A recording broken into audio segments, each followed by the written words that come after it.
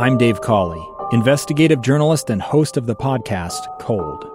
In October of 1985, a woman named Sheree Warren left work at a busy Salt Lake City office to meet her estranged husband at a downtown auto dealership. She never made it home.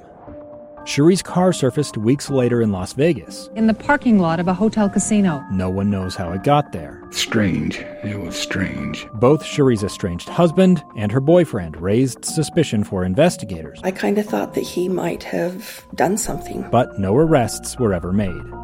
In Cold Season 3, we dig into double lives, make new connections in the case, and examine the difficulty raised by reasonable doubt. We want answers just as much as anyone else. They have creeps like that now too, so nothing's changed. That's the new Cold Season 3, The Search for Sheree, now available anywhere you get your podcasts. Elizabeth Smart Found. Special coverage with David Dujanovic on KSL News Radio. I'm really excited that we're about to learn from somebody I've known for years a lot about what we didn't know, what was going on behind the scenes in 2002 and 2003 when Elizabeth Smart was kidnapped and missing for 9 months. There's a new book. It was released today. The title of it is Unexpected. The author is Chris Thomas. He's sitting in studio with Dave and I right now. And he really goes into so many details about what was going on behind the scenes leading up to the point where she was found alive.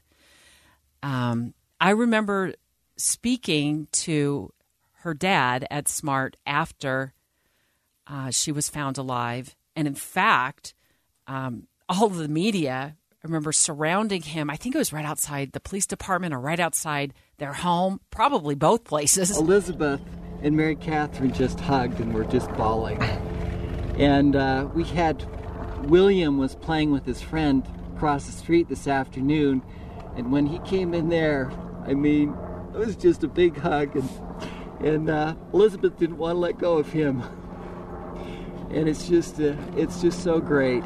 It's a miracle. It's a miracle, and talking about the family reunion. Yeah, as incredible a story as we've ever had in this state. And it's unsurprising, if you've been through it, if you follow this story, that we can't let it go. We still have a fascination even 20 years later. No one lived it more, other than the family, than Chris Thomas, who is the author of Unexpected, the book that is out today. You are also the public relations point person for the family. You were kind of thrown into this at a very young age, 20-something, 29 years old. Paint us a picture as the PR person. You get the call that this family needs help, and you get there, and then all of a sudden the entire world of media comes running, and you're dealing with the family's emotions, protecting the family from the media, and the main goal of finding Elizabeth. You know, I think that's a big part of the book is trying to describe that, Debbie. It's not something that you can easily put into perspective. Going back to that, a lot of people ask, how did you get involved? And Elizabeth's cousin Sierra started an internship with my firm 2 weeks before Elizabeth was abducted. And we had a lot of other connections as well. My business partners at the time were connected to the family in several ways. And it was like it was meant to be. We volunteered to help, thinking that it would be a couple of days. They'd find her. You know, she'd be alive. We'd go to celebration. We'd go back to our day jobs, and that would be it. And amazing, we're talking about it 20 years later. But at that time, it was 20-hour days. At one point, there were 8 of us working full-time with the media. I counted 80 cameras at one press conference. Just the sheer number of media and national and international media trying to get anything. And it was a difficult case, Dave. I think we talked about this early on, where some days there was not a lot going on. Yep. And so how do you feed the beast? And I'm a former journalist, and so a lot of this was, okay, the search effort's taking place. 10,000 people have come out this week. Who are they? Where are they searching? How are they searching? Trying to find information that we could provide so that the media could tell a decent story. But it was nonstop. And then as the investigation developed, it felt like things were happening constantly. It felt like being in a newsroom, but on steroids, and it never ends. So having that direct contact with the family and trying to juggle these emotions where they are mourning, they're terrified, and then at the same time having this understanding that because this story is in the media, it provides other resources and it keeps the story going and volunteers pour out. What was the family going through as they're torn, talking about the worst possible thing that could happen and still dealing with their own emotions? It was a mix of emotions, and seeing that, I had to be very clinical in my approach, and I would feel it. And sometimes at the end of the day, after putting on a straight face, that it would come out, and it would be really heavy. They were the most courageous people I've ever worked around. They understood, made it very clear, like if we're going to cooperate, the media is a two-edged sword. They'll cut and help get the story out, and they'll cut you apart as well. None of us are perfect. All of us have flaws and skeletons in our closet, and they're going to find those out, and you're just going to have to deal with the good, bad, and indifferent. And they said, we don't care what it takes. We don't care what they do to us. Whatever it takes to bring Elizabeth back, we're willing to do it.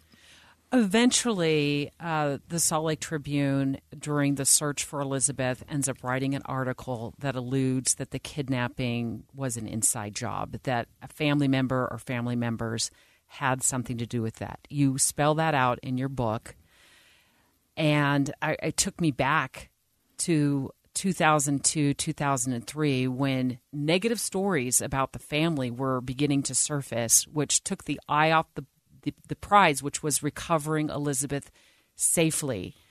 And that really ends up kind of quashing the search efforts. I think you wrote that searchers stopped showing up after that article.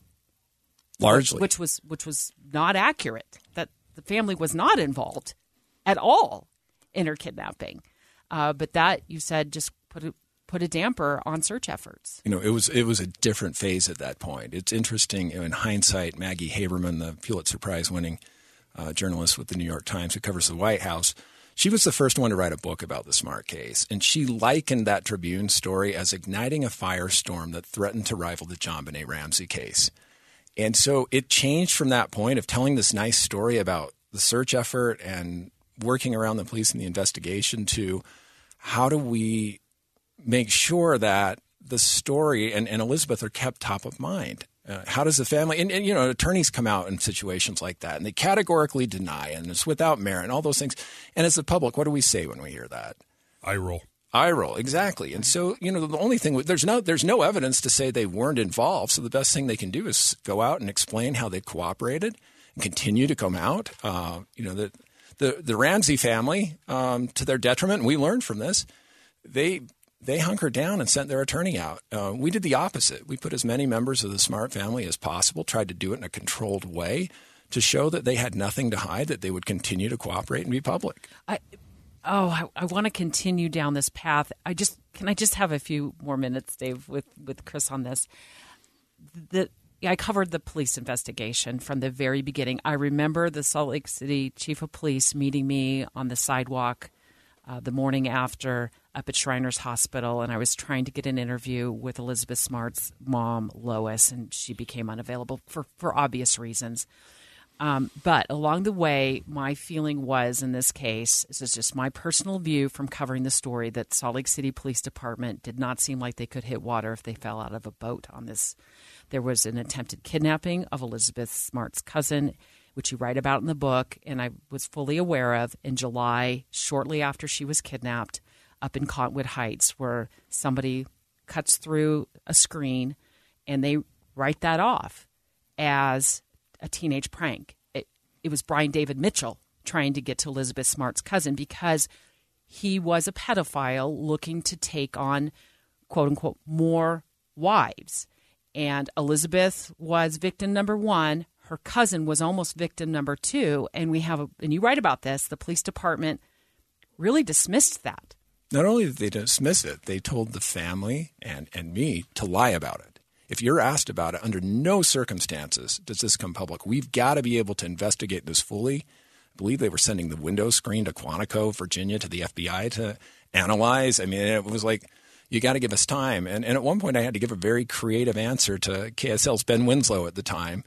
And a month later, when it finally came out, the national media was gone. It was kind of during that period, the interest waned, the satellite trucks picked up, and the police could then say, yeah, we think it was a teenage prank. And so it was unfortunate because if you really think about that, there was just too many ironies. Okay, we don't believe in coincidences, right? Right. Especially in, I'm not a cop, but in police work, we just don't believe in coincidences. And literally her favorite cousin's home in Cottonwood Heights, just, a few miles away from where Elizabeth was kidnapped. And not only that, Chris, they make the prime suspect, Richard Reese, arrest him within days of the kidnapping, and hits the wrong dude. And they will not, despite the fingerprints inside the home not matching Richard Reese's, they continue on until Brian David Mitchell is found walking with Elizabeth Smart down State Street in Sandy, thinking it's Richard Reese, and he's long since dead because he ends up dying of a brain aneurysm in jail. And that was one of the big tensions in there. A really interesting point to that, too, that's very incriminating, is when the Richard Reese news broke. It broke on a weekend, and I would be the family spokesperson on the weekend. I typically wanted them to be – you wanted it from the horse's mouth, Debbie. You didn't want to hear from me.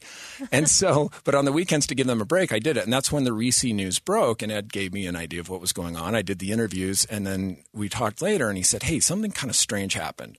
Mary Catherine snuck in while I was watching you respond to the news, and she said, Dad, why is Richard on TV?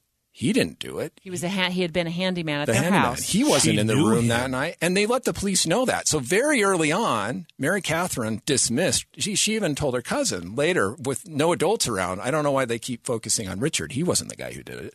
So she knew Richard. She recognized him, and that's how she could speak definitively. Yeah. Go ahead. I was going to say Richard was a handyman who'd worked on the house for a period of time and knew the kids really well. So she was very familiar with Richard. Here's Angela Reese, who's since passed away, Richard's widow, speaking on to the Ed Yates of KSL 5 TV on the day that Elizabeth Smart was found. She was watching television. I jumped up and I started crying and just, my phone was ringing off the hook and had she? I'm you're right about this in the book. Had she extremely not given him an alibi? Happy for the Smarts. At all? Did he not have an alibi? Is that 2 years ago, Americans watched in horror as a crisis unfolded at the Kabul airport. She was tear-gassed and beaten. Images of thousands desperate to escape Taliban oppression filled our news feeds. More than 80,000 Afghans made it to America. But the story didn't end there. It was very cold. There was no power, no heat. Who would help our newest neighbors? I'm Andrea Smartin. In Stranger Becomes Neighbor, you'll hear the stories of some remarkable refugees who left their homes and their dreams behind, only to start over from zero. Their only possession was 3 blankets. And you'll meet Americans who stepped up to help them. You want me to come when you deliver your baby. What can one person do in the face of an international disaster decades in the making? That's Stranger Becomes Neighbor. Find us at kslpodcast.com. Follow us on Apple Podcasts or anywhere else you listen. Why he was an easy focus for the Salt Lake City Police Department? Richard had an alibi. They just didn't find it to be very strong. And Angela was a part of it. My heart breaks, for Angela. Even during the case, she was somebody who was very sincere and Ed really connected with her as well when we met her. Will you stick around? We want to continue this conversation. I want to let our listeners know what happened to you after Elizabeth Smart was found and her dad, Ed, gave you a call, and that call broke your heart. It just broke your heart. Elizabeth Smart found. Special coverage with David Dujanovic on KSL News Radio. We're speaking live right now to Chris Thomas. He's the author of a book that was released today. The title of it is Unexpected. It is about the journey to get Elizabeth back home safely. He was the PR person, the public relations person, the point of contact for the press. He was working to insulate the media during that horrific 9 months from the family, or insulate the family from the media, and also dealing with, new details that were coming out from law enforcement. Some of them were just not even accurate, and so he's trying to juggle all of that. We've heard a lot of the story from Elizabeth's point of view, what happened during her captivity. We haven't heard a lot from what was going on behind the scenes with the family. And Chris, let's just jump right in. What happened? Where were you? What happened with the family when they found out that Elizabeth had been found? So on that day, there had been some negative press, and we were working to respond to that. Nationally, there was quite a bit of interest. And so Ed and I were getting together and planning for a press briefing. And he called me a little bit before and said, "Hey, I'm sorry, I'm probably going to be late. I've been summoned to the Sandy City Police Department. I've been told not to stop and not to call anybody, but I thought I'd let you know." And fortuitously, one of the only people I kept in contact with from high school, my high school basketball teammate Jason Burnett, was a detective with the Sandy City Police Department. Yep. And so I started calling Jason incessantly, and he finally answered pretty abruptly, and he said, "I can't tell you anything." And I said, "Well, I'd be eternally grateful if you did." And he called me back a little while later, and he said, "The police chief finally told me to answer the phone because you wouldn't stop calling." And we brought in an indigent teenager that we believe is Elizabeth Smart. And I paused and emotion was just blaring. And I said, "Jason, where did you find the body?" I mean, at that time, it wasn't real that she would be back. And he said, "No, she's in the room next to me." And I was able to get a hold of Ed, and shortly thereafter, they were reunited. But it was surreal. And about 45 minutes before it hit the news, and I sat there against the wall, and I had no idea. It's like a tsunami is about to hit me. And then the story, your story, and the journey with the family, a lot of you did in the beginning was volunteer. And then, and I read in your book that you just dedicated so many hours that it was putting a strain on your new marriage. I certainly was taking an emotional toll on you because of all the demands throughout the day after day from the media. You instruct the family, and I think rightfully so, to turn their anger toward Brian David Mitchell, towards something positive. And so the Amber Alert, getting a national Amber Alert. And I'm calling on you, and I'm calling on Congress, and I'm calling on them to pass the Amber Alert now. Children cannot afford you fumbling around, and that's what you're doing. And so you're working with the White House to get the family back to D.C. for this major announcement about the Amber Alert, and you're trying to insulate Elizabeth from the White House press corps when Ed Smart calls your cell phone and tells you what? That the family's not comfortable with the direction I was going, that they really felt Elizabeth should be front and center, and that they don't need my help anymore. You got fired. I got fired. You write about this in your book. It was a shocking moment to me. I'd known you for many months, and I'd worked with you so closely. And just for the record, you were phenomenal to work with. Oh, thank you. And when I read that, and you saved that nugget for the end, and I wept. I was bawling by the time I finished the book. How did you recover from that with the family? It was difficult.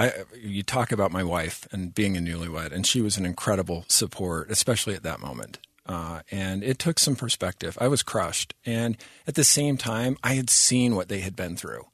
And I still don't understand. I walked close to them, but I didn't walk in their shoes. And seeing everything that they had gone through, it's easy to be upset and look at it that way. I think I provide this context in the book as well. You have to give a little grace to that. And there was an important lesson that I write about that I learned early in my childhood, where there was a huge disappointment. And the way I responded to it was to take my proverbial ball and go home. And in this case, I realized the only person that lost was me when I was a child. And so I kept a friendship. The Smarts, I grew so close to them during this situation. It would have been such a loss. It would have been justified, but it would have been such a loss to just not have anything to do with them. And as a result of staying in contact and remaining friends, it led to working with Elizabeth, which has been just an unbelievable blessing in my life, working with her. And she's like a sister to me. Chris Thomas, thank you for joining us. I look forward to reading this. It just released today, right? Yes, today. Debbie has already read it. She got the early copy. Yeah, it's on Amazon. It's on Audible as well. Everyone here tends to listen, and it's my voice. So if my voice doesn't drive you crazy, you can get 9.5 hours more of it. You voiced it? I did. I had to really push the publisher, but I really wanted to do it. Guess what I'm listening to on my way home today? I've got a credit. You'll hear me really fast, though, if you're like me, because I 1.4? Yeah. Look, I don't typically endorse books or anything like that. That's not my thing. But people need to read this. They absolutely need to read it. It's so well done, and how you also connected several of the experiences during the Elizabeth Smart kidnapping to experiences you had in your childhood that actually ended up preparing you to deal with the crush of media and the crisis within the family and the crisis within the crisis. Chris, phenomenally written. Thank you so much for sharing your journey. I know it was a labor of love for you, and I'm sure it was difficult to get this. How many years did it take you to write it? It's about 3. Yeah. It took 3 years. Chris Thomas, the author of Unexpected, thank you so much for spending so much time with us today. Oh, thank you. Elizabeth Smart Found. Special coverage with David Dujanovic on KSL News Radio. As we wait for Elizabeth Smart to phone in live to the show, it's going to be an encore performance right now with author Chris Thomas, who wrote the book Unexpected. It was released today. It's the backstory of finding Elizabeth Smart and growing up in the culture of an American religion. Chris, when this story came out and we learned eventually what happened, that Elizabeth, who came from a very religious home, her family is very religious in the Church of Jesus Christ of Latter-day Saints, and then to be abducted by a religious fanatic, to be indoctrinated during that time and brainwashed, and the horrific aspects of that. Can you talk to us from your experience when you were basically running the PR for the Smart family during Elizabeth's abduction? What was that like when all these worlds are colliding? Sure. And I think, and I get into the culture of the Church of Jesus Christ of Latter-day Saints a fair amount, both. There's part of this book, the unexpected part maybe is some experiences growing up in the culture and how that prepared me for that experience, how the culture played an important role in the search effort and in making that such a big story. And then you talk about, toward the end, that was a really complicated situation when she was rescued and Brian David Mitchell was arrested. From the Smart family standpoint, it didn't make sense to address the issue of religious fanaticism and polygamy. Our focus was on Elizabeth and the fact that she survived it.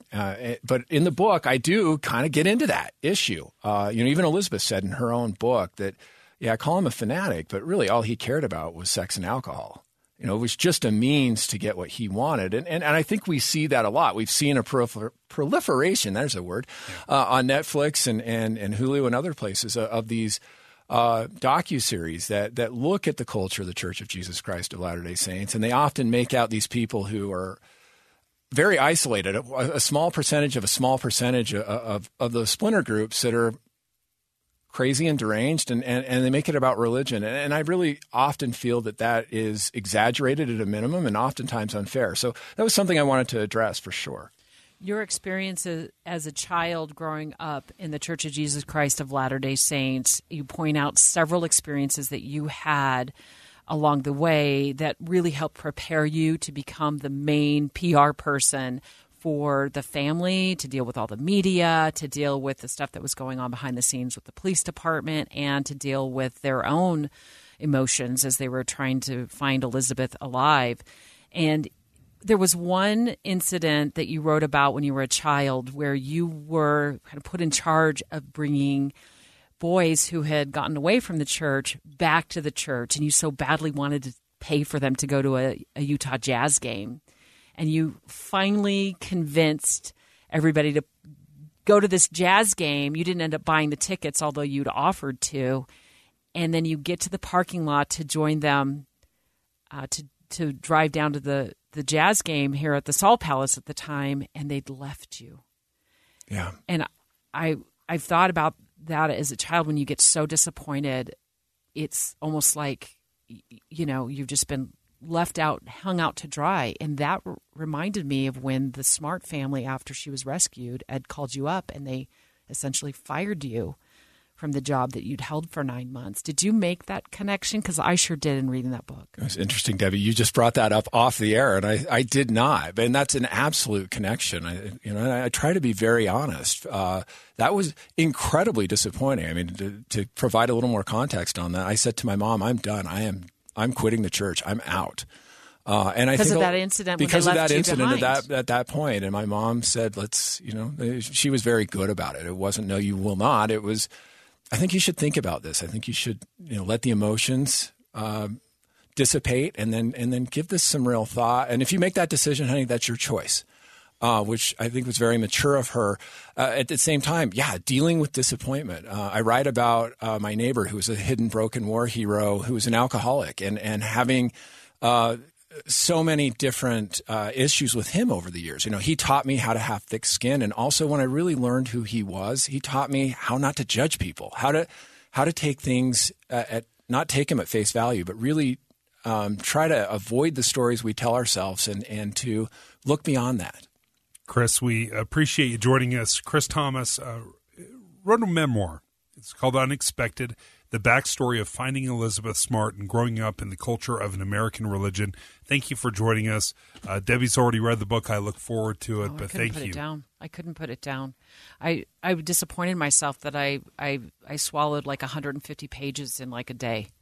I know you do. And I'm going to go back and read it again. I'm also going to listen to it on Audible because it's in your own voice, and I love that. Thank you. A woman you know very well, Chris, that you helped bring home 20 years ago, and you worked so hard, and you gave everything to. Elizabeth Smart calling the show in just a few minutes. Are you going to stick around for that? Absolutely. All And right. she is incredible. It's always a treat, whether personally or privately, to hear her speak. Debbie, it's always great to see you. I'm Dave Cawley, investigative journalist and host of the podcast Cold. Don't miss Cold's new Season 3, where I look into the unsolved disappearance of Sheree Warren, a woman last seen leaving her job at a Salt Lake City office in 1985. Police cast suspicion on Sheree's estranged husband and boyfriend, but never made any arrests or recovered Sheree's remains. Find Cold Season 3, The Search for Sheree, anywhere you get your podcasts.